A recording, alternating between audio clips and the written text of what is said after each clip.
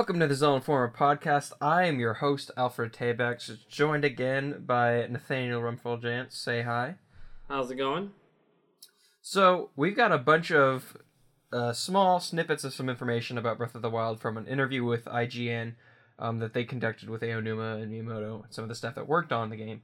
So we're going to talk some about that, talk about some of the three main facets for that, which were the NPCs and then the companions, but then we're also going to talk about another little secret that was revealed in a Famitsu scan, and what that could mean for the game's timeline placement, and a little bit more on that later. And then we're going to talk about our experiences playing Breath of the Wild. Since both of us have played it now, and I've played it on the Switch, we're going to kind of talk about how that worked, what we liked about it, what we didn't like about it, and where we think that we think the game's strong suits are, and stuff like that. That'll come towards the end of the show, so stick around for that. But right now we're going to get into the news. So, like I said, we're going to start off with the NPCs because we learned a lot about that. I'm going to read some of the things that Aonuma said that we have posted on our website, and we'll just kind of talk about what we think about that. So one of the first ones that I have up is that Breath of the Wild's NPCs are going to reward Link for helping them in battle. It says, so this is a world filled with... This is Aonuma. This is a world filled with monsters, so Link can't be the only one who's battling to take them down. There are people along the way Link will ask for help, and if he helps them out, they will give him rewards like an item or such. And this kind of reminds me of the system in Dying Light when you were just running throughout the city, or the country, and you would run into people on the streets, on rooftops, fighting off a zombie, and then you'd kill the zombie, then they'd reward you some way, to kind of make it more of like, okay, well, you're not the only survivor in this place, and there are other people there. It's more of a fluid world, which is what they're going for. Because then they talk about, later on, in this other one, it says Miyamoto, it's about him talking about how they programmed the NPCs and how they acted. So first it starts off with Aonuma. It says, there are people who live in these worlds just as monsters are living in the world. These little details are something that I think everyone will enjoy, so I really want you to pay attention to these fun details as well. And then Miyamoto added, initially when we were creating this game, there were scenes with tons of villages in one place, or some of the villagers were wandering at night. It's so dangerous. Who would do that? Aonuma laughs. It detracted from the immersion, but as we worked on it, we reworked things that they each have their own life. So there's a lot that we could speculate about that, but I'll get into that in a second. And then finally, it says there's just some more information on some of the NPC settlements. And Aonuma starting off saying, as you see in the trailer, there are lots of people who think Link can interact with, and there are towns and villages. Above all, there are the stables, which we showed during the Treehouse Live. Stables are where users can register the horses that they ride, but there's more to the stables. They serve as a crossroads where people can come and go, and you'll be able to meet new characters and exchange information. And then Miyamoto adds, all of this is seamless and everything is connected, so you can really understand where that village or that stable is in the world. So it's just kind of giving some information on that. But there's something that really stood out to me, at least, from this, is it's when they're talking about how each villager has his or her own life. And in a game this massive, I don't think that they're going to be as detailed as the characters in Majora's Mask. So we're not going to see like extremely long side quests that could be very well be a DLC pack for a Nintendo 64 game. But we'll still see each character have their own personality, and have their own side quests, I guess, and in different ways that we'll see them act. I thought it would be cool to have all the characters have their specific story that you had to follow out, and who knows? This is speculation. That's all we can really do right now, because we don't know too much about this aspect of the game. In terms of NPCs, these are some that we've never seen in a Zelda game before.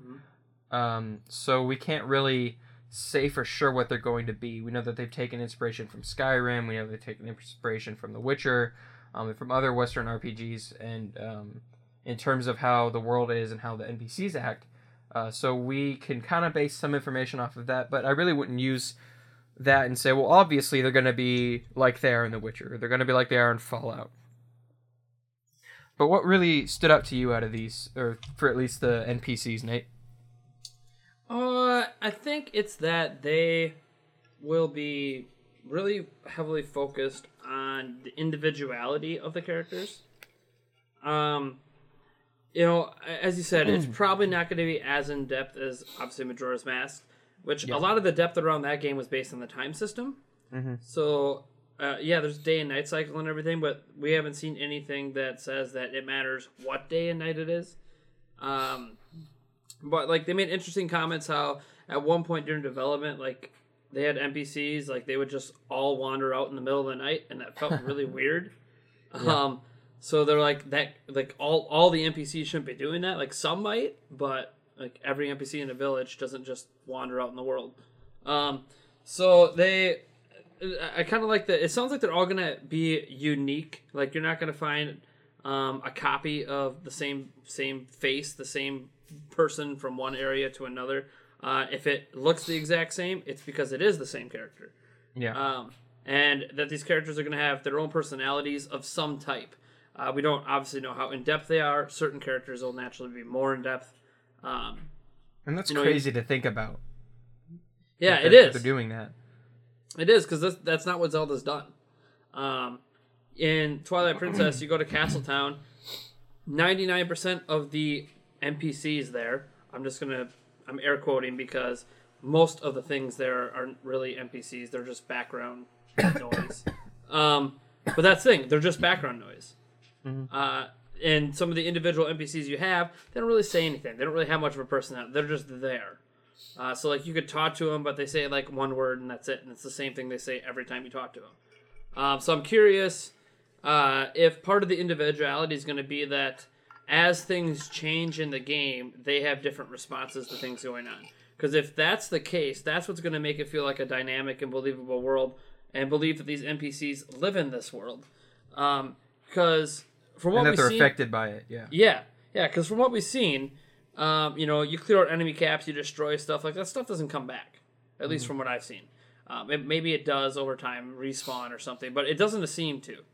And since it doesn't seem to, it would be really weird if a major, like you do a quest, like a side quest or something for a village, and a major change happens, but the villagers still react to you the same way.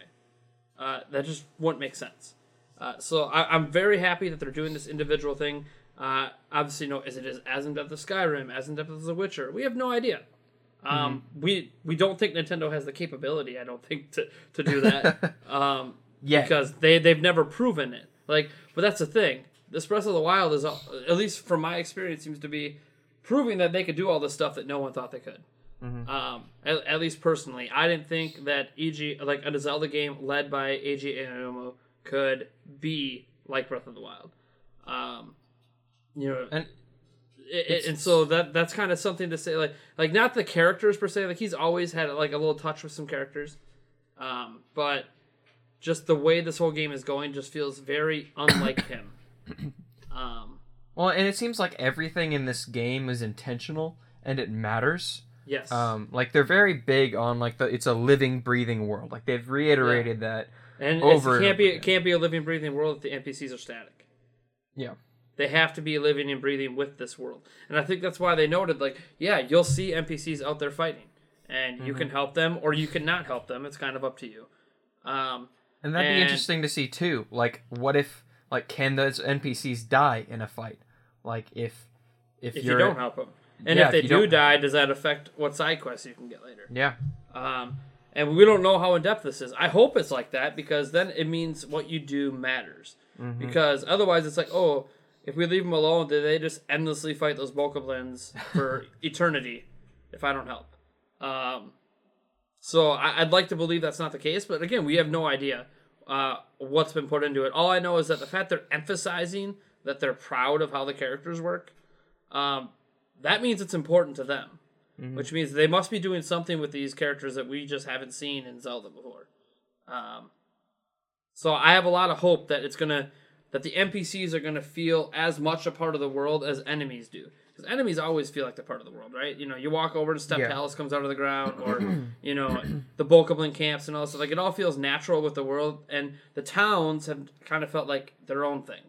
Well, yeah, even in Ocarina of Time, you'd be walking and a Pie Hat would walk by, or fly by, or a Stalfos or a Star Child would come out of the ground, and that was okay, the overworld has natural enemies, but whenever you got to a town or something, it was okay, well, this place is completely void of any enemies whatsoever. Right, Like Kakariko Village in Ocarina of Time, it's like, there's no gate, there's nothing closing it off. Why aren't enemies there? There's literally a gate right up Death Mountain, too. It's like, obviously these guards are really inept, so they're not going to fight off all these things. So it's good that they're making it flow naturally. And one of the other things that you noted, too, was it'd be interesting to see if the NPCs react to different things that you do, whether you clear out a camp or you do a certain side quest. Like in one of the things that in Skyrim, one of the very first things you can do is you can join one of the guilds or factions, and so whenever if you join Stormguard or something, like the characters will refer to you as having done that, or if you're a vampire or what have you, they'll talk about it that way, and they'll refer to you based on that decision or that ripple effect in the game. And so it'd be interesting to see how Zelda handles that, how the game as a whole handles that with the characters and the NPCs. And one of the things that I thought was very interesting comes from the next interview, or the next tidbit from the interview. And it's Aonuma talking about the characters in the trailers. And we have a spoiler warning here in case you don't want to be spoiled. Says, in the trailer, you probably saw some characters and wondered who they are. These are the companions who will help Link on his journey, and the support that you will see from these characters is not the usual kind. It's a bit more mysterious. And that is very vague. And I don't speak Japanese. But I speak Greek. And so I know that certain words that we translate into English may not have the same meaning. And so when I think of companions in a game, I think of like the people that follow you around in like Fallout or Skyrim. But that may not be the word he used. But that's the best way we could translate that. So I wouldn't necessarily take that right now as face value that we're going to have people following us around. But at the same time, he says the support you see from these characters is not the usual kind. It's a bit more mysterious. So we're left to wonder what that means. I don't know if I'd like to see these characters follow Link around. I think it'd be interesting. But I think at one point they talked about Link not having companion characters. Am I right about that, Nate? Yeah, not having like a guide character. Yeah. But these also wouldn't function as a guide. They'd be people following you around and fighting with you. That we know of. Yeah.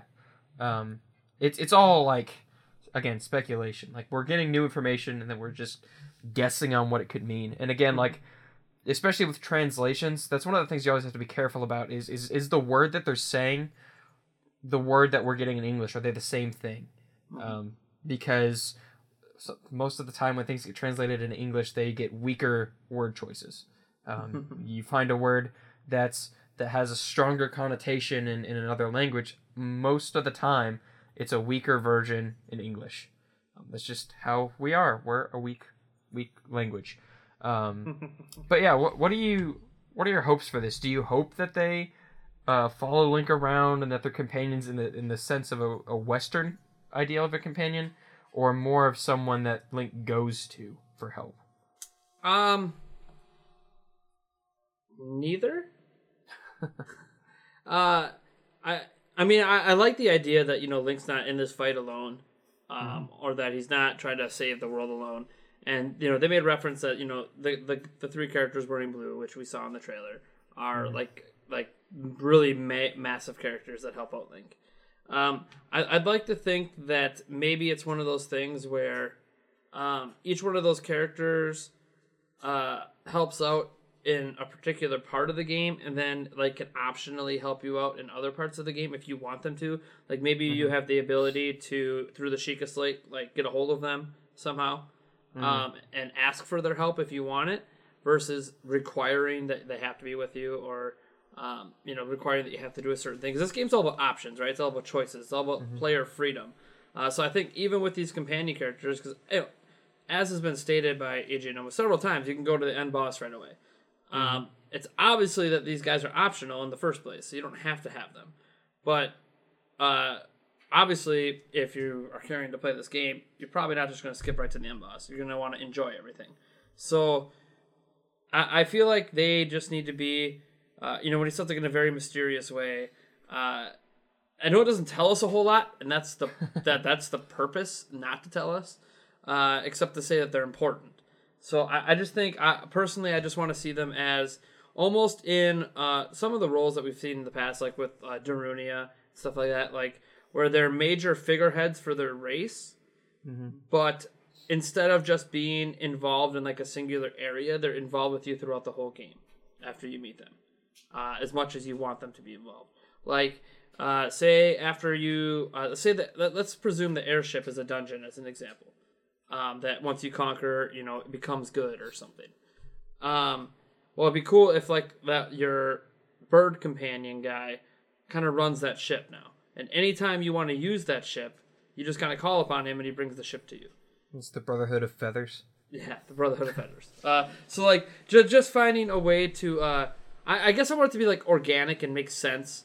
And the thing is, like, if there is a point in this game where like there's some massive battle, yeah, it'll be sweet if these guys are all joined with you, along with other citizens, and like there's an actual battle, which people, yeah, you can say you saw it in Hyrule Warriors. Come on, Hyrule Warriors, that's not a real battle.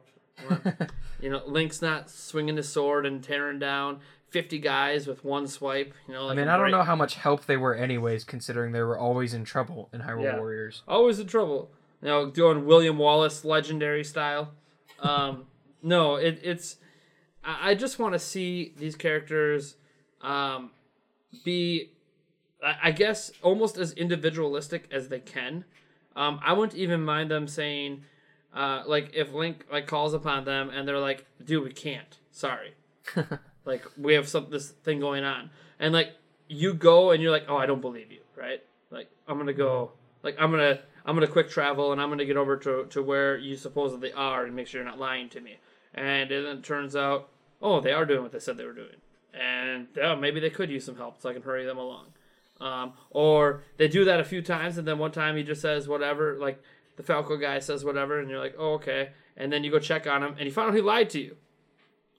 And maybe he lied to you because of a choice you made earlier in the game with him, where you chose not to bring him with when he wanted to come. Mm-hmm. So now you call upon him and he's like, psh, well, I'm going to make up an excuse because I don't want to be a dick, but I'm being a dick.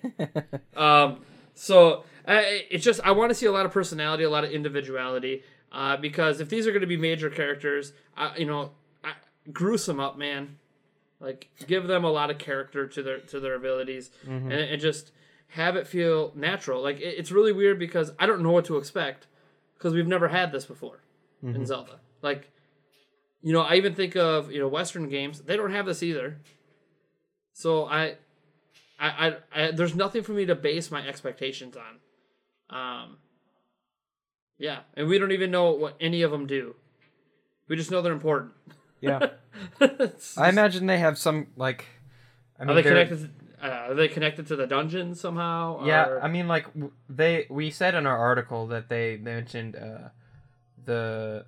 Spoiler alert, Rito, the Goron and the Zora, but we also saw a Gerudo in there that wasn't touched on. So maybe the four are like a water area, a fire area, and then a sky area, and then the desert. And it would make sense based on what we know that some of these areas exist, like Death Mountain, and then maybe even, I don't know, I'm not going to speculate too much on that, but it would make sense that each of them corresponds to a specific area, and that we see, like, maybe other Gorons or others, well, I have a theory on the Zora thing, but we have, like, other ones of these species flying around, and not literally, but some literally, and so, we know that others exist, and that these ones are localized, which would make sense. Because you don't see certain species out of certain areas. You don't? Just in life. So, it makes sense. Then, one of the other things that IGN asked Aonuma was, among all the new elements introduced in Breath of the Wild, which one did you enjoy working on the most in order to make the experience unique? He responded, What I prefer in this game is that you have the unprecedented freedom to do whatever you want. This game was designed in such a way that you can climb all the mountains. The main gameplay mechanic consists in climbing mountains, and the world was created so that once you are high above the ground, you can see everything it's made of. If you find an interesting place, you can head there using your paraglider. You will climb, look around, fly again and again. It's a unique method of transportation I haven't seen in any other game, and I think it's really fun and novel. This is my favorite aspect of the game. And I do have to say, having played the game, once you get out of the opening cutscene, out of that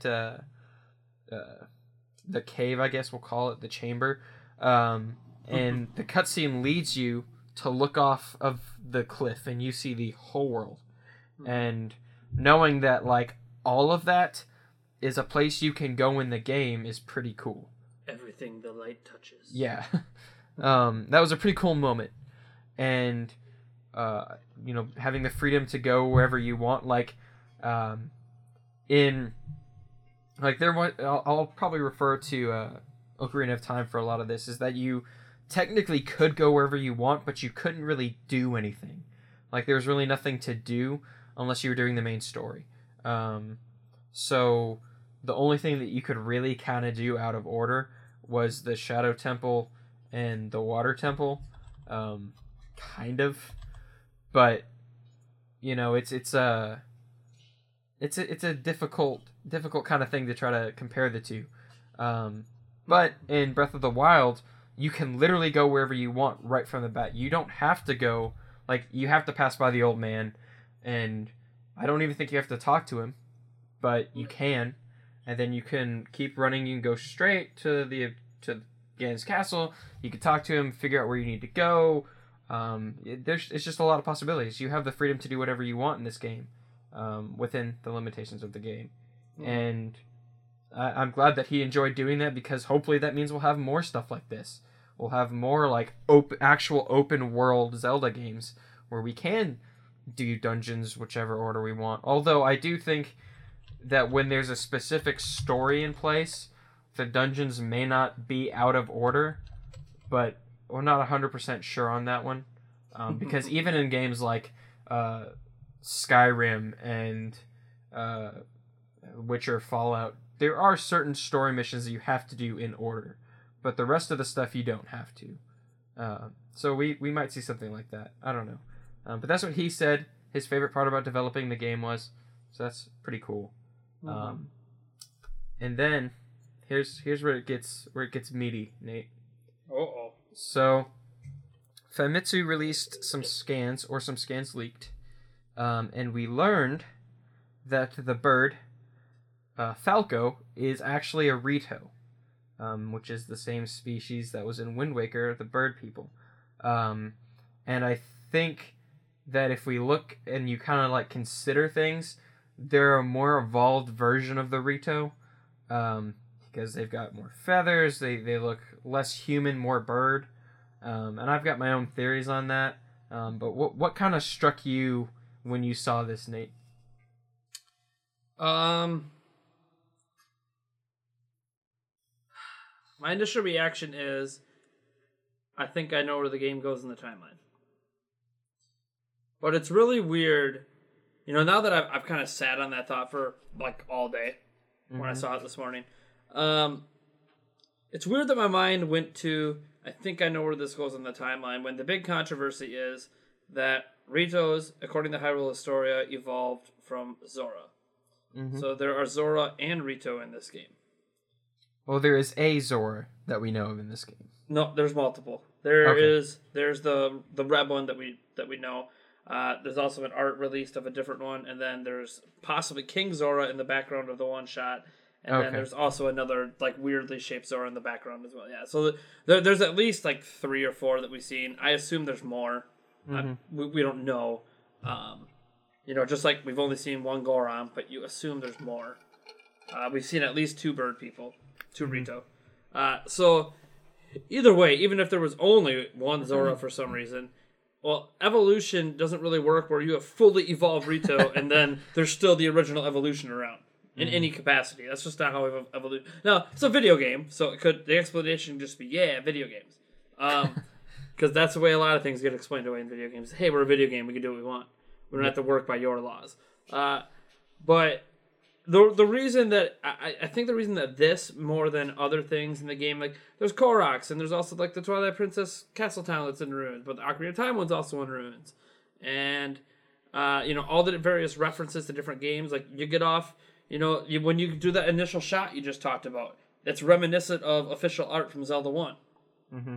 So like there's all these references to all these different games, and as soon as the Rito was confirmed that is the race they are, it was like, there's only one thing in my mind that makes sense. And that's that the timeline converges. Because Zoras no longer exist in one of the timelines, and that's the timeline that the Rito existed. So, for the people that haven't read about it or haven't watched the video, explain what a dragon break is in layman's terms. Because that's what that you're talking about in the timeline convergence. Yeah. So, a dragon break is, how do I make this simple? Because like Daniel, who created the video, he made probably the best explanation of a dragon break I've even seen on the internet. Like if you look up dragon break on Google, you're gonna get confused. Essentially, it means that there's a whole bunch of choices you can make that lead to all these different endings, but at the end of the day, everything kind of converges into a solitary point. So even though every single different game in Elder Scrolls, as an example, has multiple endings and have all these different ways that things can go based on the decisions you made and the way you played the game, Dragon Break exists because when the next game comes out, all of those things, no matter how it ended, still lead to the same next part. So the same next game. The same beginning. So in some way, people hate Dragon Breaks because it devalues all the choices you made. This is why Mass Effect does not work on a Dragon Break thing. It tried to, they patched and added multiple endings in, but the original Mass Effect 3 with the original ending kind of pulled the Dragon Break because it made it so nothing mattered what you did. Everything ends the same way. The difference with Dragon Break is it ends in order to lead somewhere, and Zelda's never really had that. It's been a bunch of stuff happens. Here's split timelines. None of the games really have multiple endings beyond Ocarina of Time, which you could argue doesn't really have a multiple ending because it ends the exact same way every single time you play. Except for some reason, when you die in this game, unlike other games, it's another timeline. Whatever, that can be explained in any game, so whatever. Just convenience sake. But it's almost like, since they released Hyrule Historia, or maybe because of Hyrule Historia, I think they looked at it as the timeline has gotten too complicated. Mm-hmm. And there's too much stuff to consider when they make games. So an easy way to wipe the slate clean without getting rid of the timeline, because that's obviously, you could just retcon everything and start all over again, which I think they want to avoid because a lot of people will just get mad about that because they've spent 30 years debating the timeline. Is they do a Dragon Break situation where you have all these endings in 3 different timelines, but it still converges into this single point. And that single point, in this case, would be Breath of the Wild. So all these things that happen, somehow, the game has to explain it, but somehow comes together to form a single point again moving forward. And I don't know how they could do it. I mean, there's so much time manipulation in Zelda that I can't rule it out. And it's something I personally want. So there's a lot of, I see this because I personally want it to be a thing. Mm-hmm. But it's also one of those that, Rito exist where Zoras don't. Zoras exist where Rito don't. They can't be in the same timeline. It just doesn't work. So if those are coming from different timelines, and we have references calling back to the Decline timeline with all the references back to the original Zelda game, it's it kind of feels like they have references from all 3 timelines. Everything's obviously coming back together, and this is just what things are going to be moving forward. Wiping the slate clean, Breath of the Wild is a new starting point, and then every game takes place after it. Though, there is another option for the Zora. There is. And that's that it takes place in the past, and that's where we see the Zora. And that's the thing. We don't know.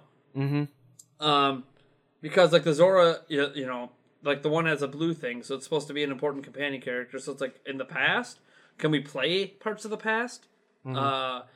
There's so much we don't know. So, it could be part of the past. I've seen some people say, maybe, like I said, that's what I want. And I've been sitting here ruminating all day, and it's maybe, the evolutionary thing happened and created the Rito, but somewhere like King Zora and a few other Zoras just got kind of locked away in a time capsule, like Link did for 100 years.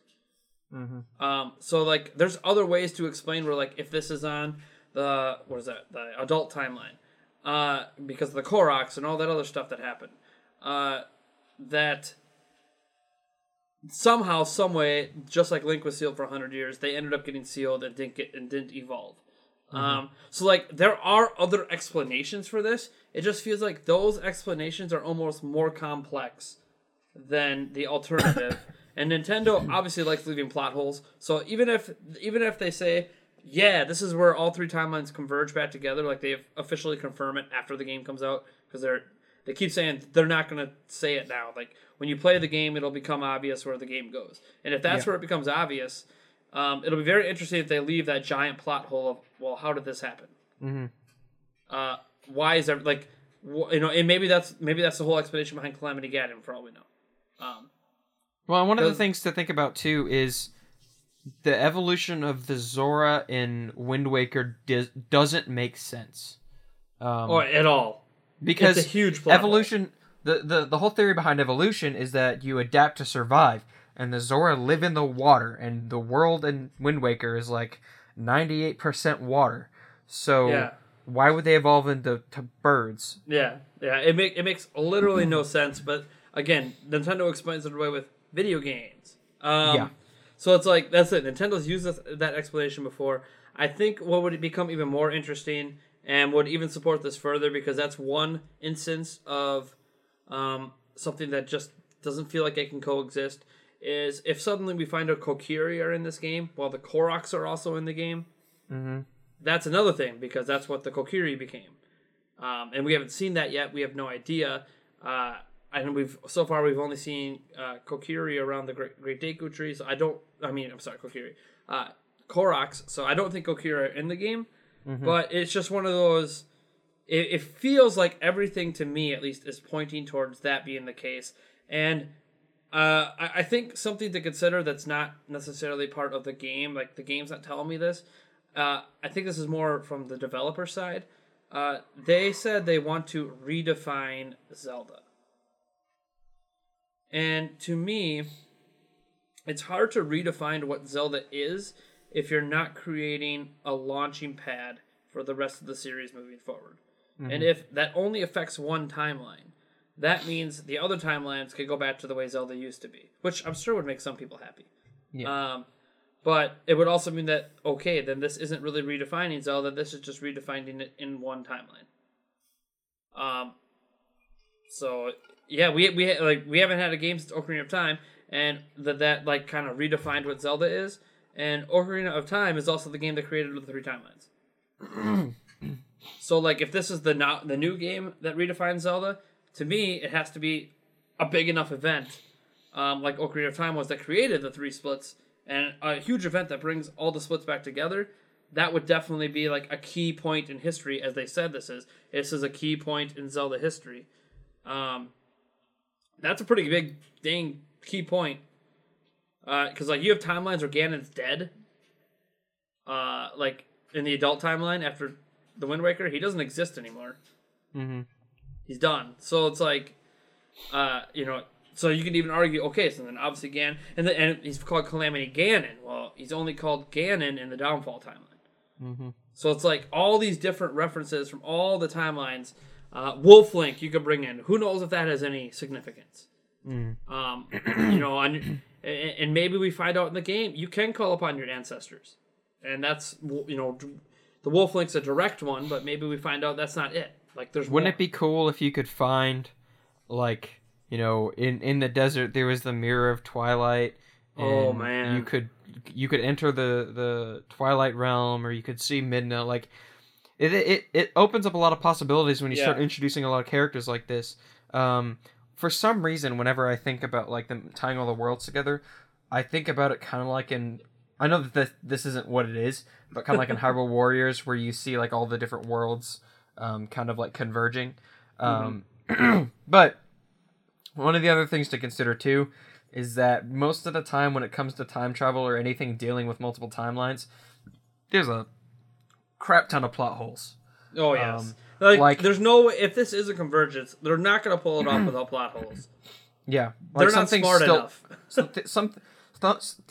Some things still aren't going to make sense. Like if you watch The Flash or Legends of Tomorrow, like they try to explain a lot of the time, like aberrations or whatever, and they do to a point.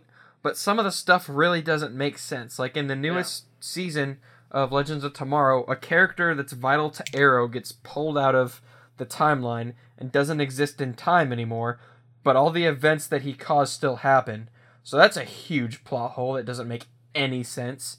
So a lot of these, like, whenever you deal with time travel, there's inevitably going to be some sort of plot hole somewhere, where some things don't make sense, or they don't delve too much into time travel to where they have to explain stuff. Kind of like in the first Back to the Future movie, like there wasn't a lot to explain away because they didn't deal with it a whole bunch. But that being said, there are still plot holes, and there are going to be plot holes because time travel isn't a real thing that we know of, unless you're a conspiracy theorist. And it's not a definitive science that you can explain right now. So, we're always going to have these plot holes. We're always going to have some things that make sense, some things that don't. I really hope they try to explain some of this stuff at least, like why they're Rito and why they're Zora, and why they evolved, why some didn't or some did. I don't know. It's going to be confusing. It's going to hopefully be explained when the game comes out, and I guess we'll see from there. Like I saw when I noticed that it was a Rito, I also was confused because I was like, okay, well, how can there be two of these races at the same time? Unless it's like there's multiple ways to explain it. It's just each one gets more difficult as you try to explain it. Yeah, and that's the thing. Like you said, like give the simple rundown of a Dragon Break. There is no simple way to explain it. It's just no matter what you did, because the way to explain it makes it sound bad. It means no matter what you did, it doesn't matter because it all leads to the same thing. Well, it's kind of like the theory of time is that time wants to happen. This was explained to me a long time ago. So if like someone went back in time and killed Hitler, that the Holocaust was such a big event, such a big ripple in time that it happens inevitably. That something like that would happen regardless of who it was because it had such a huge impact on the timeline. And so it might be like that. Like I read an article about a Dragon Break 2, is that time is willed to happen, and based on the mythology in The Legend of Zelda with the goddess of time who controls time, time is willed into existence, and it's created and guided and being forced to happen a certain way. And if you're, I'm not going to get too deep into this, but if you're a Christian and you're a Calvinist, then you believe that certain events are preordained and that no matter what you do, you cannot get away from those events. That's like 5-point Calvinism. That's really deep into it. But that's a very prevalent theory in time, is that some events are going to happen no matter what you do. Which fits in with the Dragon Break, is that no matter what you end up doing, no matter what side branches you try to take, it's all going to converge at some point into a decision that's going to happen no matter what you do. Which, like you said, it's frustrating. It's like, okay, well, we spent all this time making all these decisions for the game to end this way. And that's why you don't find a lot of canonical endings to choice-based games, because it's really difficult. And whenever there is one, it's typically taking into account certain choices, like an Infamous. Infamous 1 and 2 get away with it because the game kind of changes based on your actions. But Second Son goes under the supposition that you chose a certain ending. Sure. And that's one of the things that some developers will do, some movie makers will do based on that. But there's, again, we don't know. And which sucks. Complicated. Well, it sucks, but it's also awesome if you're someone who likes theories. Because theories are a prevalent thing with everything. Like the theories going around Game of Thrones right now because the book's not out and no one knows what happens next. It's crazy. And those theories exist because of things we don't know. And if this does converge everything and there's all these plot holes from it, theories are going to be there to try to explain it. And if there's nothing else I've learned from the Zelda community over my 18 years in it, it's that they love this stuff.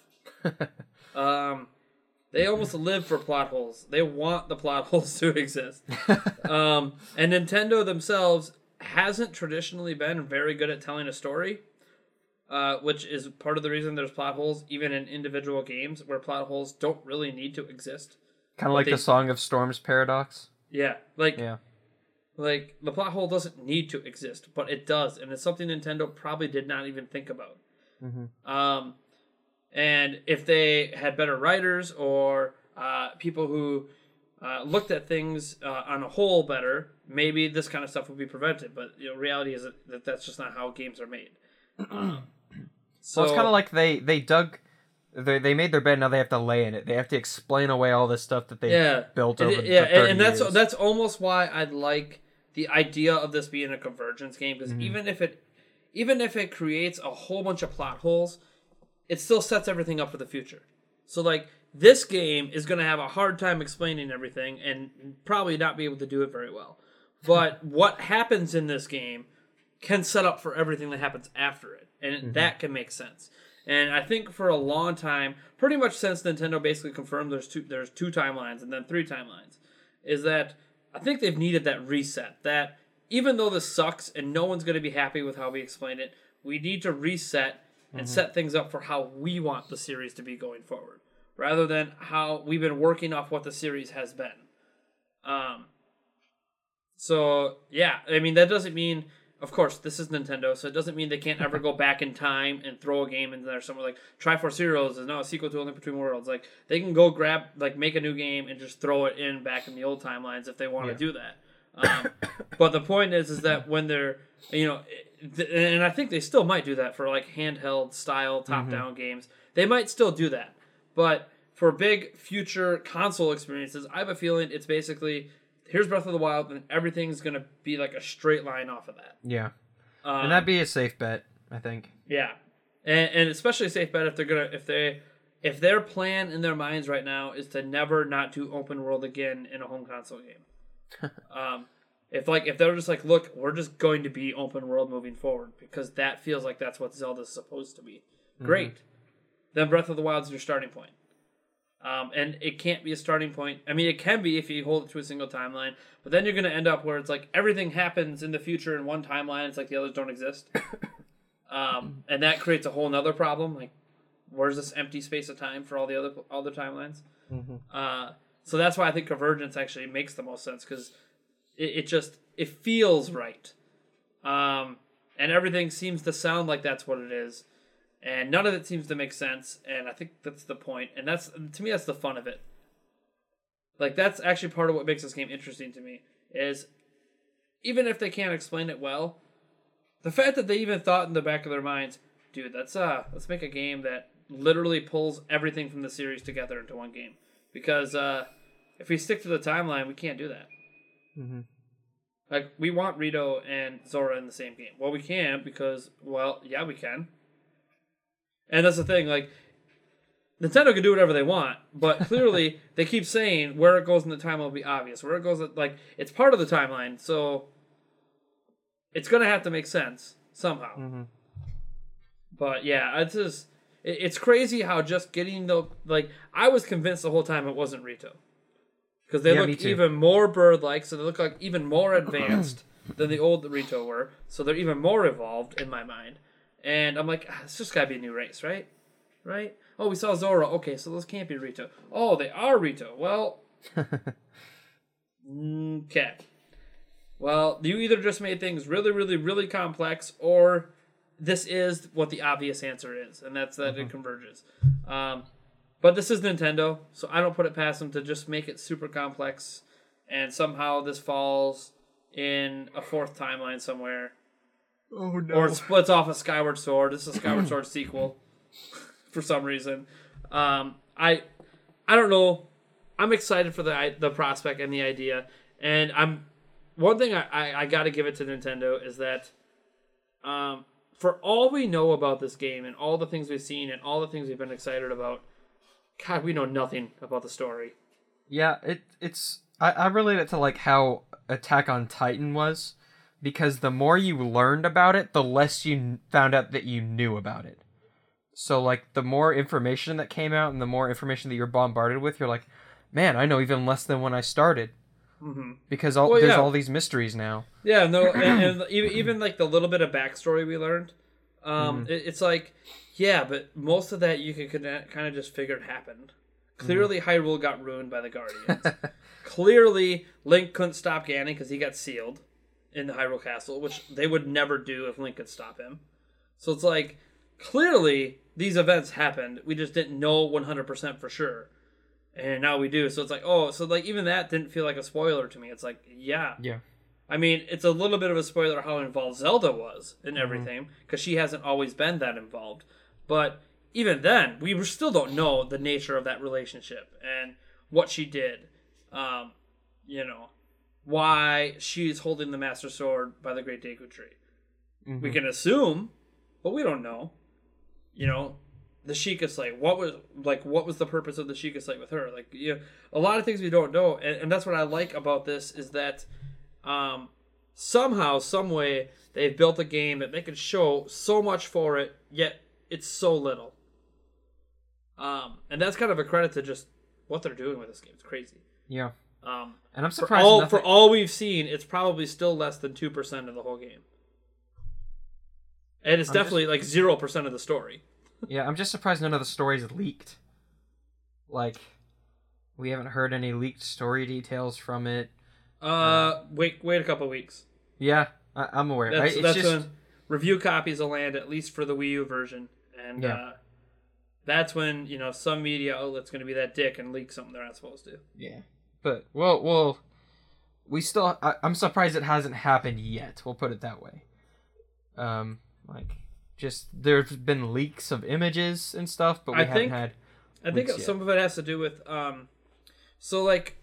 way back in 2011, Zelda Informer, us, thanks to a guy named Alex Plant who was at E3, found out from a guy on the show floor that works for Nintendo about the fact that the drama between Link, Groose, Zelda, all this stuff, there's kind of like a high school drama, Two people like the same person, the girl and the guy, the good guy and the good girl kind of like each other, but that good girl's the popular chick, so like the Biff Tannen really wants to be with that girl too. We kind of found that out, and that was like a big plot line, big storyline thing. And I think the reason we haven't heard anything like that is because I think so much of the people at Nintendo that aren't involved with localization, like all the people you're going to see on the show floor basically, because you're not going to see Treehouse employees on the show floor. Everybody on the show floor is an employee of Nintendo, but they're not involved in the making of the games. So, I think, in the case like Skyward Sword, they probably were, as they were working on it and playtesting and making sure that people were knowledgeable enough to explain things. Well, we know that Skyward Sword has, a 4-hour tutorial or something. They obviously experienced some of that tutorial to be able to tell us that. And they didn't tell us to keep it private, so that's their fault. Otherwise, we wouldn't have said anything. Yeah. The people on the floor got to know a little bit about the game because they needed to explain things. Well, you don't need to know the story to explain all the demos in these games, because all the demos have been focused on gameplay. And it's crazy because I don't know if Zelda's been focused on gameplay since Zelda 1, in terms of this is we don't need to tell you anything. Here's the game. I guess Zelda 2 was a little like that too, although it kind of set things up a bit better. So it's very interesting, and I'm excited. I don't think I've been this hyped for a game in a long time. That's a nice transition too, talking about show floors, because now we're going to talk about our hands-on experience with Zelda. I know that you've talked about it a bunch, but I kind of want to bring it back up again since the hype's kind of building back up and we're about a month away. And I have not played it on Switch. So I'll kind of give a little bit more about my experience. I wrote kind of an article about it. Didn't kind of write it. I wrote one detailing how it felt and how it played. So I guess the thing was I had to wait 3 hours in line at PAX to play a 20-minute demo of Breath of the Wild. Sure. And about 5 or 6 minutes of that was a cutscene. unskippable cutscene, stuff we've already seen. And so I knew that, we've seen the we've seen the progression of the story where he goes and brings up the tower and then goes to the shrine. So I was like, well, I just want to explore. I want to do some exploring. And so I talked to the old man. There's small things that you can do that actually, he'll respond to different things you do. Like I walked over, I didn't talk to him right away. I was like, "Oh, hey, an apple," and I picked up an apple, and he's like, "Hey, don't take that." And he's like, "I'm just kidding," which is kind of funny because we haven't really seen a character respond to anything that you do unless you break pots in a house. And so he talked, and we talked, and then I picked up a torch behind him, and he responded to that too. Said, "Don't go burning down all the grass," which I didn't do. And so then I took off into a sprint. Okay, and so you have a stamina bar. We've seen that. And everything you do that requires like something like probably a power attack or climbing or swimming, all of that requires stamina. Physical exertion. Yeah, anything that exerts Link physically requires stamina. So I took off into a sprint and decided I want to go for a swim. And so I jumped into the water. And as I did, I had the same amount of stamina that I did before I got in the water. So I was in a bit of a tough spot and I drowned. I did that twice in the demo because I wasn't paying attention to my stamina bar, because it's not really something that I've ever been cognizant of in a Zelda game. Even in Skyward Sword, it really wasn't that big of a deal unless you were doing stuff like... There's so much swimming in that game. Yeah. And so there's stuff like that. And then I decided I wanted to go fight some of the bokoblins in a settlement nearby, which is in a giant skull. And tried sneaking up. Didn't do a good job. And I fought one at first. Fought one at the very top of a tower. Knocked him down, killed him. Used the woodcutter's axe. Got his bow with no arrows, so that made things difficult. And there are different enemies with different levels of intelligence and different strengths and speed. So that made it difficult because I'd never, in a Zelda game, that was not something I was used to. No. So I rushed in and I was like, well, I'm going to take all these guys out. And then I got a game over because one of the blue bokoblins just one hit me. And I was not paying attention. And that happened twice. I got 2 game overs in my demo because of that single bokoblin. Because I went back, tried to kill, they got the bow again, and I did. And then he came up behind me as I was picking up the bow and killed me. They don't wait for you to be done with whatever you're doing. They just come up and kill you. Like natural bad guys. And so the third time, I was like, you know what, I'm just gonna completely go by these guys. I'm not even gonna touch them. So then I completed the rest of it. One of the cool things, though, I think this is the coolest thing about the experience, is that the game looked beautiful. We also had headphones that were plugged into a system. I think that they were in the TV. I don't think that they were actually in the system, because it was like this HyperX, kind of like what I have set up, that was on, had a volume adjuster that plugged into something behind the screens. And so the sound was pretty awesome. I could hear everything around me. I could hear the voice acting, which was a really refreshing thing to hear in a Zelda game. Because you hear, at least in the cutscenes, the old man doesn't have a voice that he talks that we know of yet, unless he's in the cutscenes. But I heard the voice that we can kind of assume is Zelda. I think that's a safe bet. I'm not 100% sure. Kind of directing. And so then they encouraged me to take it off the screen and play on the tablet and the little gamepad. Yep. I'm remiss to call it a gamepad because I don't want to get confused with the Wii U gamepad. Switch. Yeah. And so I took the console out and played it with the Joy-Cons on the side. And I thought, if you've ever held a Wii U gamepad, it feels kind of cheap. All the buttons kind of wiggle they're not really fixed.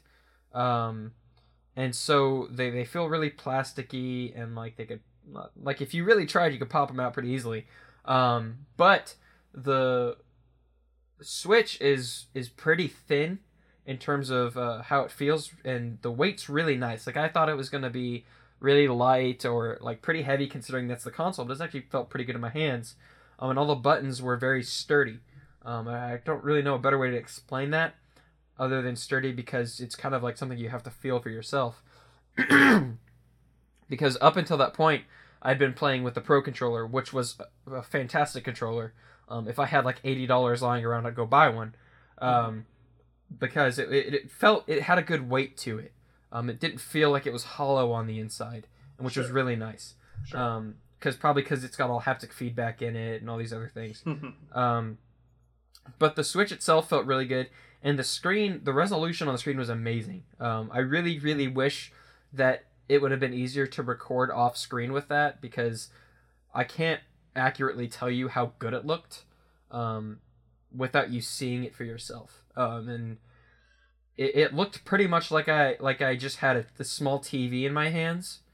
There was really no like noticeable downgrade in terms of video quality, unless you're a really, really big like graphics buff. You're probably not gonna be able to tell the difference when you take it down.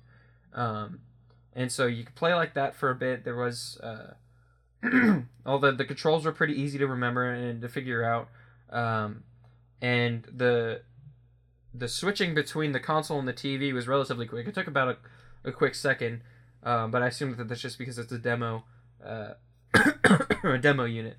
But I got on there, and the controls were exactly the same, exactly as responsive as they were when it was plugged into the TV, which was nice. There wasn't any delay. Nothing was the best way I can compare this is if you ever try to take Hyrule Warriors on the Wii U off the TV and put it on the gamepad. There's a noticeable shift in quality and frame rate. Yes. You don't see that at all, and I guess that's one of the strong suits too with the console being in the tablet itself. Is that you're not removing it, you're not streaming it. It's all right there. The powerhouse of the console's right there, and so you have everything you need in that controller, and it feels good. Like, it feels natural. It feels like this is what the gamepad should have been, like everything that it could have had. Question for you. Yeah. Because I was never really worried about, I guess, the resolution, or cause like it's 720p. I know some people will be like, "Oh, I can still notice 1080 and 720 on that screen." I'm like, okay, whatever. All that really matters in a screen like that is obviously the DPI levels and stuff that we're not going to know what that is until it releases and it gets a full tech analysis by proper equipment. But so a lot of people have said the screen's amazing, and that's awesome. What I want to know, because all the rumors out there about the system is more powerful docked than not docked, is did you notice any frame rate drops in any of the explosions or anything? Starting the system up, coming out of the chamber on the TV, there were 2 noticeable frame rate drops that I had.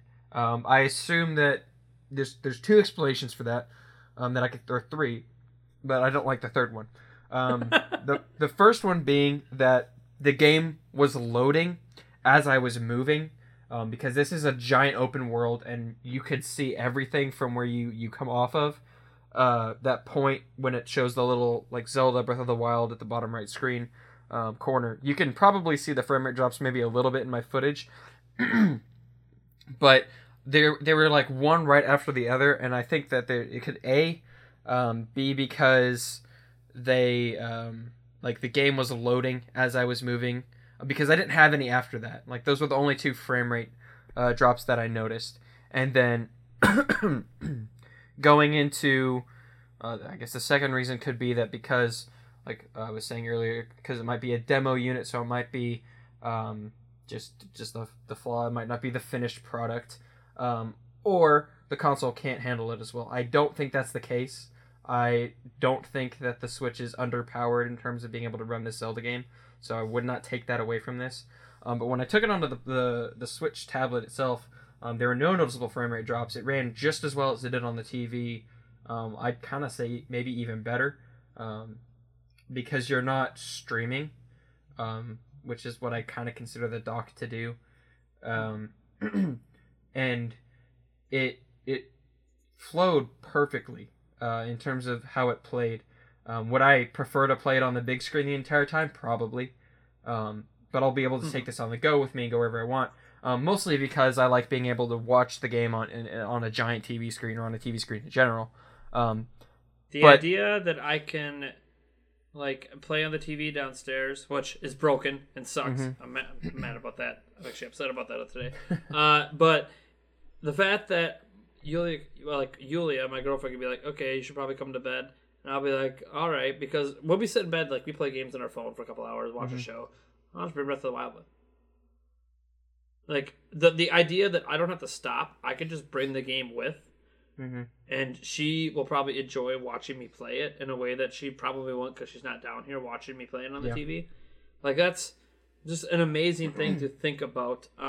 Something that I guess I really didn't care because my gamepad couldn't reach the bed before. And I just never really considered the situations I would use it. Oh, I have to go to the bathroom. Oh, I'm going to be in here for 20 minutes. Oh, let me just bring my game with me. It's something that where I think, like you, I'm mostly going to play this on my TV as a docked system. But I know there's moments of convenience that it's going to be like, man, it's not a big deal for me to just take this with. Mm-hmm. I don't have to stop. Which is important for me as a family man with 3 kids and busy all the time, that I could just take it with me anywhere. And I already know personally, because I don't own a tablet myself. Mm-hmm. So I already know that personally, as soon as they launch Netflix on the thing, it's going to be propped up on my desk playing Netflix stuff while I'm working. Yeah. It's just a personal thing. I know there's other ways you could do that. I have a phone, but my phone doesn't have a kickstand, and I don't want to get out my holder for it. And then, my phone's how I contact everyone, so it interrupts the show. Mm-hmm. And so it's the kickstand and everything just feels really convenient.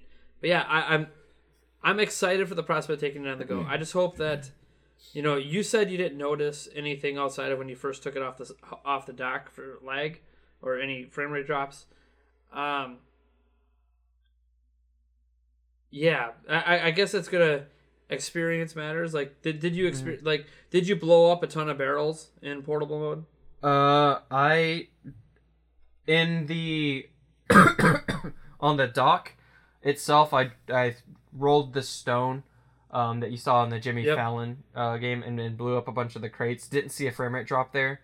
I didn't do anything as labor intensive on the Switch console, on the console itself, but I imagine, and this is a really weird thing to say, is that it's probably stronger and more powerful when it's undocked than when it's docked. Explain. Well, because you're using none of the system is being diverted when when it's undocked. I'll kind of put it this way. So if I have my computer plugged into an HDMI cable and it's plugged into the TV, some of the processing power of my computer, some of the graphics card is being used to play on the TV, and so it's weaker. So rendering things like video would take double the time because it's being broadcast and a portion of the system is being used in order to play it on the TV. And I imagine that's a similar thing with a dock. Not that it's going to be super noticeable, but I imagine that it's at its strongest when none of the power is being diverted from the console. And it's not to say that my computer would be inherently weaker when it's being transmitted from the TV. My old Mac was, but this computer isn't.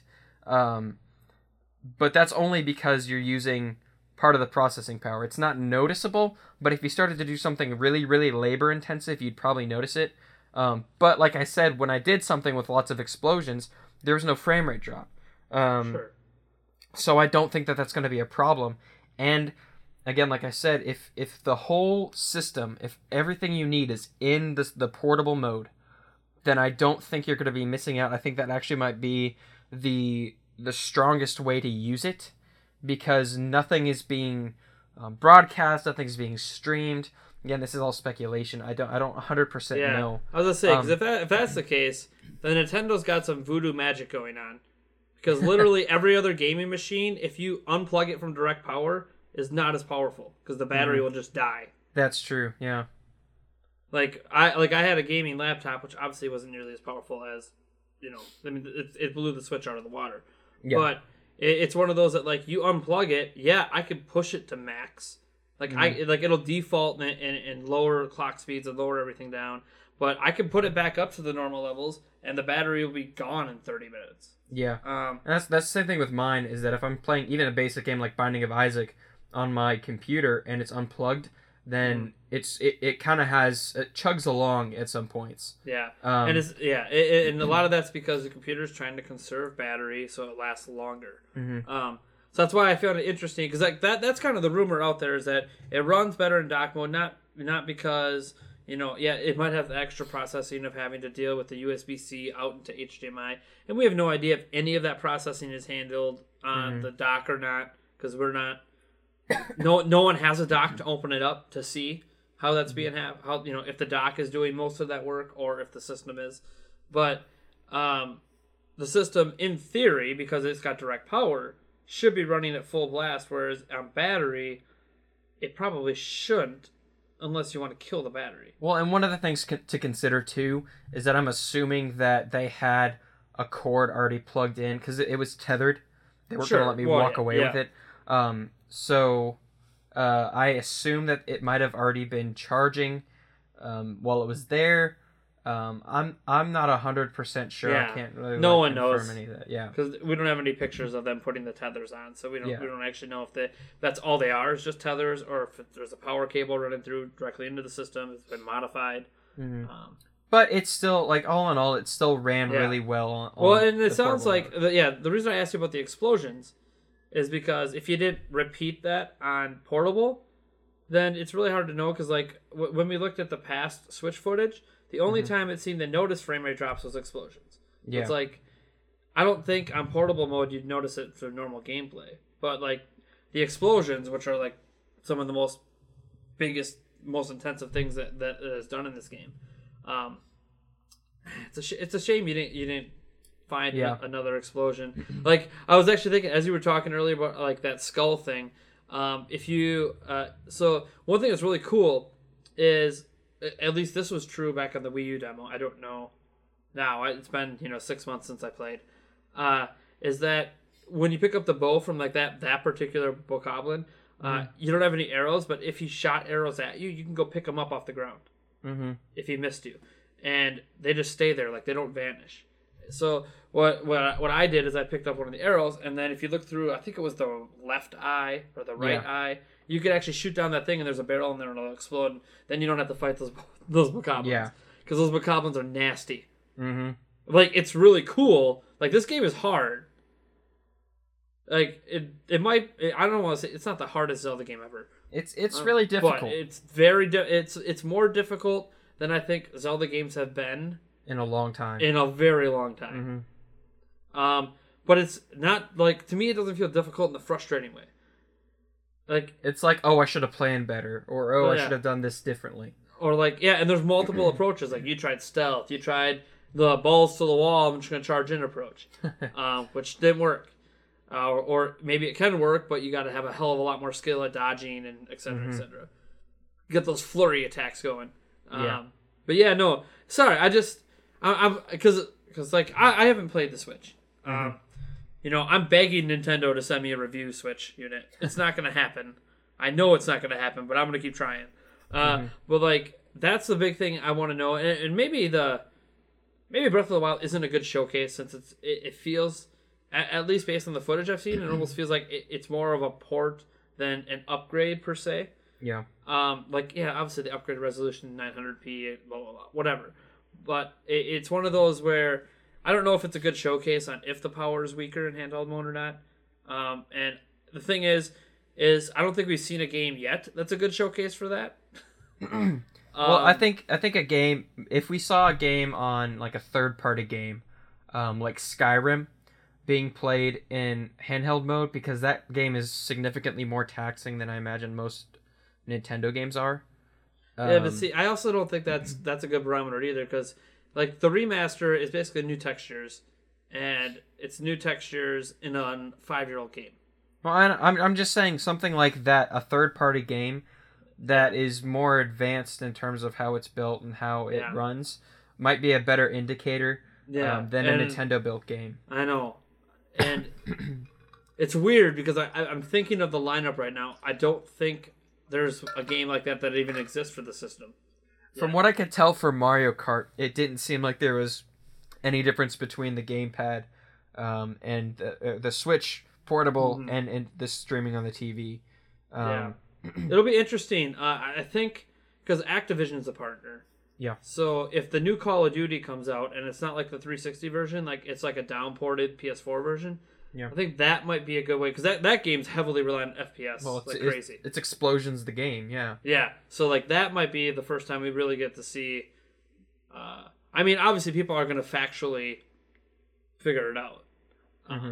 But like none of that matters if you as a player can't notice it. It doesn't really. Oh, it's downclocked. It doesn't really matter if you don't notice it. Well, and also at the same time, like, you know, a few frame rate drops here and there isn't really a bad thing, because if unless it's like Assassin's Creed Unity level frame rate drops where you notice them throughout the entire game, it's really not that much of a problem. Like there are frame rate drops in a lot of AAA title games. There sure are, and it's because they're either pushing the console to its limit or it's a poorly usage of resources, use of resources for the game. So we'll see. Again, like you said, once the console comes out, we'll see it be torn apart in terms of all the specs for it, how it runs, its power, its clocking speed, all that stuff.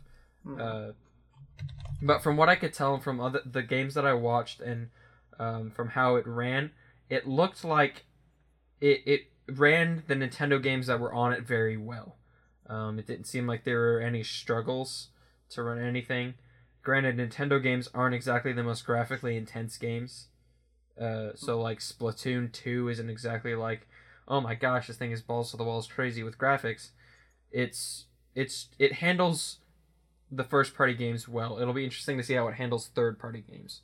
Or better yet, how third party companies handle the Switch. Yeah. So finally played Breath of the Wild.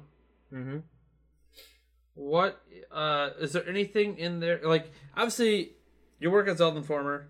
This is a Zelda Informer podcast. You've pretty much know everything there is to know about the game publicly available. Was there anything that surprised you? I don't know if in terms of surprise, really, like the AI was surprising. I don't think we've seen like that kind of a developed advanced AI in a Zelda game before. But I think it wasn't so much a surprise as when I heard the voice acting in Zelda for the first time, I realized how much it actually like belonged there, and how much it like had a home in a Zelda game, if that makes sense, or like what had been missing up until this point. Because yeah, we've been missing like the true open world and stuff, but it made the game feel more alive, and more aware, and made you feel more aware of what was going on. Like I'm trying to explain it with words, but it's something that you have to experience yourself in terms of the voice acting. Because when I played it and I heard it, I'm like, this is something that Zelda's been missing for all these years is actual voice acting in a game. And in terms of anything else, I mean, a living, breathing environment would have been the surprising thing. Like seeing how much the world actually is alive, like being able to chop down a tree, seeing how characters, or at least the old man, reacts to what you do, different like small nuances like that. Like the devil's in the details with this game, because every little thing that they put their heart and soul into is evident and intentional. And so it's all that small stuff that you're like, wow, I never knew I needed this in a Zelda game.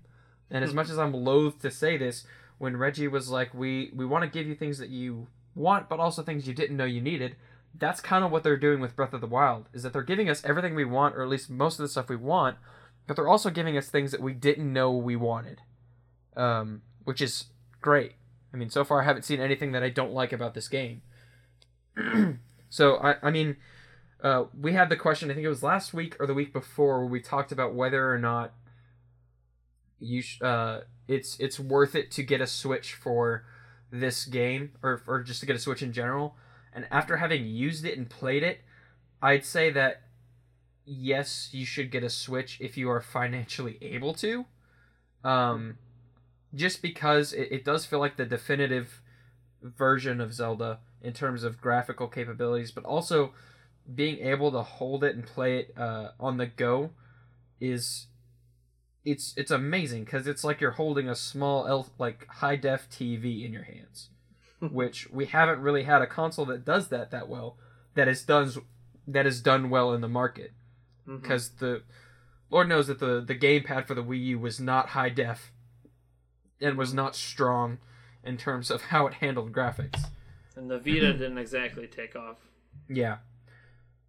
So if you're on the fence about getting a Switch and you want one, and you have the money and you really want one, but you're not 100% sure, I'd say go for it. Whether you want to get it at launch is completely up to you. If you think that the launch titles that they've released are appealing, if you're like, oh well, I just want Zelda and that's all I see right now, then if you want to get it on Wii U, go for it. But I'd say that the best version that you're going to get of this game is on the Switch. And that's just from playing it. Kind of like Nate said last week, I wish you guys could all play a demo of this game. Whether it's on the Wii U or the Switch, to show you how good of a Zelda game it is, and for all the people that don't like what they're doing to actually see what they're doing in the game, and see how amazing it is. It truly is a completely different experience, completely different Zelda game than we've ever gotten before. And some of you may not like this changes, but they're really good changes. It's like when they first decided to put peanut butter and chocolate. Not a lot of people probably liked it, but it was probably one of the best things to happen to humanity. Yeah, and that's because obviously I put up an editorial over at Nintendo Prime about why these changes are basically good. Because I'm coming from the perspective that basically all the naysayers against these changes are all people that have not played the game. And my whole time, all I keep telling people is, I understand your concerns about the no green tunic, the no rupees in the grass, the cooking for your health. Like, I understand why you have complaints, because I had them too.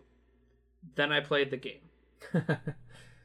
And outside of voice acting, which I really, really wanted, I was skeptical they could do it well, but I always wanted that in Zelda, because I always felt like that's missing. That could take their storytelling and their immersion to a new level.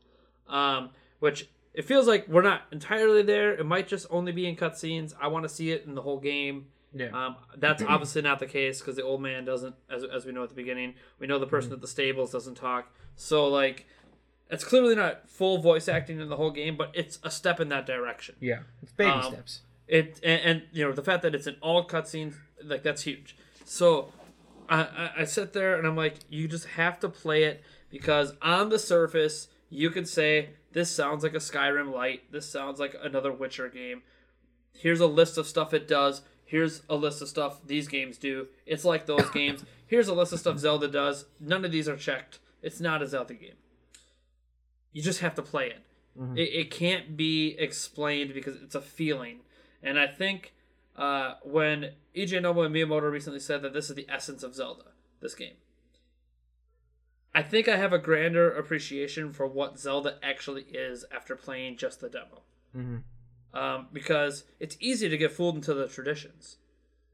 Zelda's the Master Sword. Zelda is the Triforce. Notice how no one's talked about the Triforce this entire time? Yep. There's not been one iota, even hint at a Triforce in this game. And yes, Calamity Ganon's there, Zelda's there, Link's there. Clearly there's probably a Triforce connection, but it's not even being talked about. And that's weird, because that's a common thing all Zelda fans know about, but they're not bringing it up. So it's kind of like all these classic Zelda elements are kind of going by the wayside, but that's because those aren't what makes Zelda what it is. And it's easy to get caught up in that. And once you play this game, I feel like, I'm hoping that a majority of you naysayers that feel like it's changing too much or it's no longer Zelda will get the feeling I got after playing the game for even just a handful of minutes. It's like this not only feels amazing, this feels like a Zelda game. This feels like what Zelda was always meant to be. And it almost feels like all these other things that Zelda used to be almost feel antiquated. Like, okay, cut grass and get rupees. You know how much grass is in this game? It just doesn't make sense for that to be how this world works. But in previous games, grass was mostly a flat texture with patches. So the patches is how they handled the balance of the game, by only having so many patches of grass.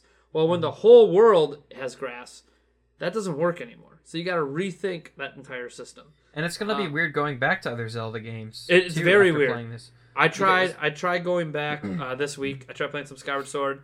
I tried playing. I was trying to go in order of like my favorite games. I was trying to play like 8 different Zelda games.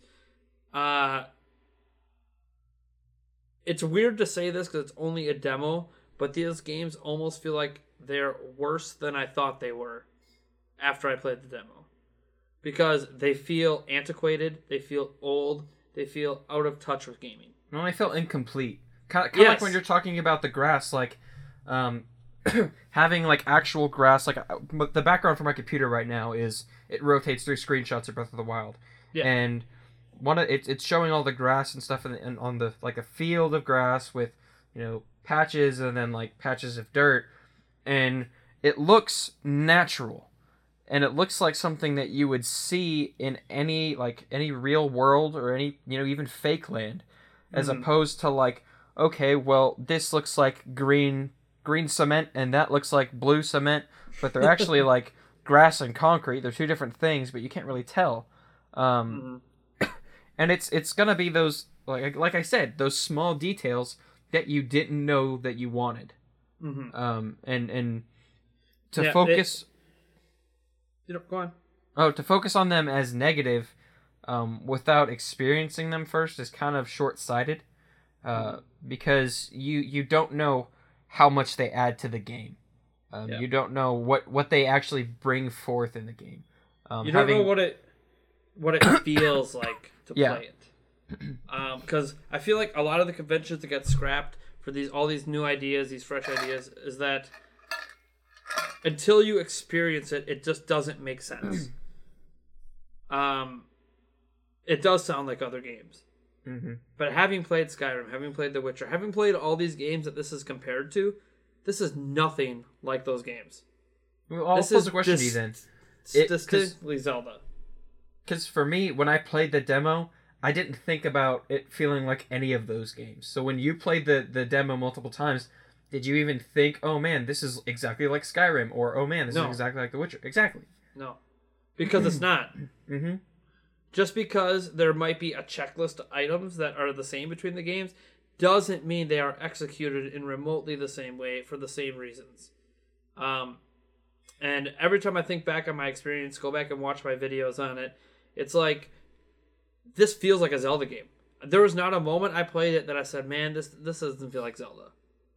It was, oh my god, they did it again. They did something I didn't think they could do anymore. They literally pulled an Ocarina of Time out of their ass. And the thing is, I don't even think Ocarina of Time's that great, but I know how important it was for what it did. And they just created something that important again. And the thing is, I think this game's going to resonate not just for Zelda. I think it's going to resonate for future open world games and other franchises. Because of think about this minute detail. And this is something that a lot of people aren't going to care about, but it's been emphasized so much by EJ Noah that clearly he's really proud of this, is that it's all about the little details that a lot of games overlook. Like the feel of riding a horse. I admit, in a lot of games, riding a horse does not feel good. No. Feels it awkward. Really doesn't. It doesn't feel natural. It doesn't feel like it belongs. And I haven't ridden a horse yet, so I don't know exactly. I've only seen what it looks like on screen, and what it looks like and what it feels like when you're playing it are 2 different things. Because you can have the best animations in the world, but it can still feel clunky. It can still feel unnatural. Which, again, you're holding the controller, trying to get the feel of horseback riding. It's understandable why that's hard to do. But he emphasizes things like individual sounds of the hoofs hitting the ground. and hitting the grass and how it sounds different and how much attention was paid to just that aspect of making sure you can feel those horse feet hit the ground and that the sound it makes is the sound it's supposed to make. And I'd be even interested if it makes a different sound when it's raining out and the grass is wet. That'd be interesting. Like, and the thing is, they put that kind of fine detail into the sound of a horse hoof. What kind of fine details did they put into everything else?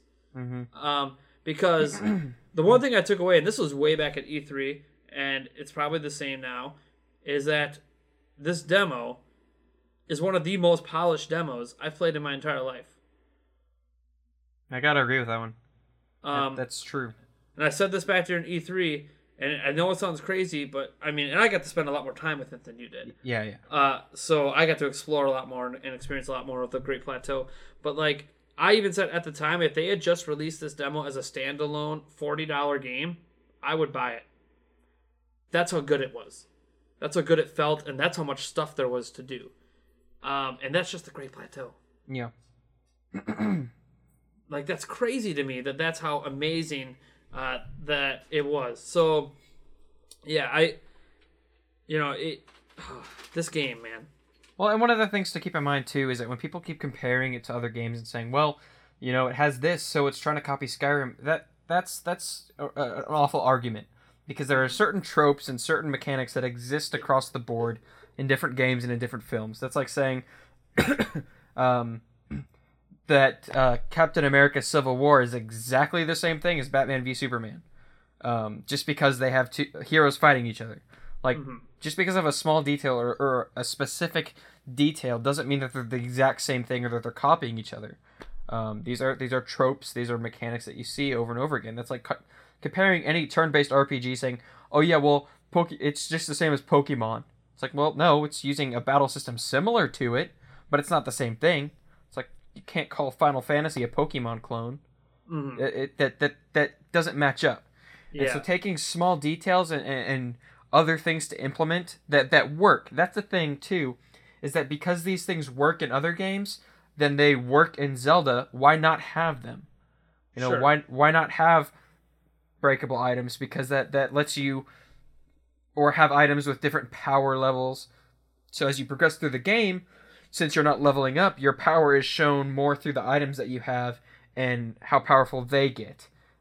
So like you start out with a stick, and then the next dungeon, like major dungeon, you've got like a steel sword that does like 3-4 times the damage that something else does, and that shows progress. But that also shows that this is something that worked in other games and it's working here too, so why not implement it? And it's not saying that they're copying it, but that they're like, this works in the world that we're building, like this makes sense. And so again, a lot of the things that you'll find in this game make sense in a living, breathing world. Like they talked about with the NPCs, is that the NPCs they all have their own personalities, they all have their own schedules. It's like that makes sense in a living, breathing world that's supposed to feel natural. And so to discount these changes because they sound like other things, and sorry, I'm going really Italian right now because I'm speaking with my hands, but to discount the changes because they sound like things from other games, I think it's a foolish argument and it doesn't work. Because just because it has similar mechanics doesn't mean they're the same thing.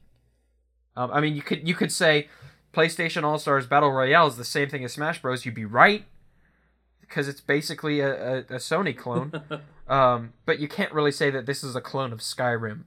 Or a Zelda skin on Skyrim. Like that's not how this works. Once you play the game, you'll find that that's not true either. Yeah, like, and I'm sure there's gonna be people who don't like it because that's just the way they are, and that's fine. You can't please everyone. I mean, and the thing is, like, some people aren't into open world games, and so like, this isn't gonna make you like open world games. What makes this so great isn't going to make up for it. So it's kind of one of those, you can't appease everyone. All they can do is appease as much of the fan base as they can, and based on the pure viewership that these trailers are getting on YouTube, the amount of traffic, record-breaking traffic, that is coming to Zelda Informer every time we have big news about Breath of the Wild, This is like the most hyped I think people have been for Zelda since that 2004 reveal trailer for Twilight Princess. Mm-hmm. And this might even overall top that, and we'll see. Sales will show if it actually does top that. Yeah. But man, like this is the reason you can't buy a Switch, by the way. Yeah, it's not because of 1-2 Switch. That's not the reason. I mean, I want to play 1-2 Switch, but that's not why that system is sold out. It's because people tried this game and no one has. Put it this way: I have yet to see someone play the game and say anything negative overall about their experience with the game. Yeah. You'll get some fine, detailed nitpicking, but that's where it ends. Yeah. Otherwise, they overall think it's fantastic. So it's like, if every person who plays it just thinks it's amazing, there's something to that. So just, if you're skeptical, I'm not saying buy it and spend $300 on the Switch and to find out, but play it at a friend's house. Borrow it. Rent it off GameFly for your Wii U. Yeah, so that's about to say. Like, there's multiple ways to try this game out without spending a bunch of money and see if you agree with our assessment. And great, we're just talking about the beginning area. Like, we can't imagine how much more amazing the whole world is beyond that plateau. Because that's the only thing I was worried about, and it's still a concern of mine, is that so much attention was paid to the Great Plateau that the rest of the world doesn't live up to the Great Plateau. Yeah. And that's still a valid concern because we still haven't seen a lot of the game. But the more they talk about it, the more they show, the more I am gaining faith that the Great Plateau is not like a great setup for something that never happens. Mm-hmm. It is what to expect from this world. Yep. And my video cut out. As always. Something always happens. I mean, we're close to the end anyways. Yeah, I know. So I figured. There's not really much else that we could talk about in terms of that because we pretty much talked that to death. So basically, the only way that you're gonna, for all the naysayers, if you don't think that this game's for you, give it a shot anyways. Yeah. Somehow. Like, whether Nintendo releases a demo for it, or if you have to rent it, or if you have to borrow it, like, don't discount it just yet, because I think this game will surprise you in ways that you weren't expecting. I definitely agree. So, that's where we're going to cut it off tonight. Keep in mind, too, not Zelda-related, I'm just throwing this at the end, tomorrow Fire Emblem Heroes comes out. So be ready for that. Enjoy it. Well, yesterday it came out, because you'll be hearing this on a Friday. Yep. But tomorrow, because we're recording on a Wednesday, it's time travel. Don't worry about it. But yeah, so that's it for this week. Plot hole. All right. See you guys next week. Yep. See you, Ben. Bye. All right. Stop.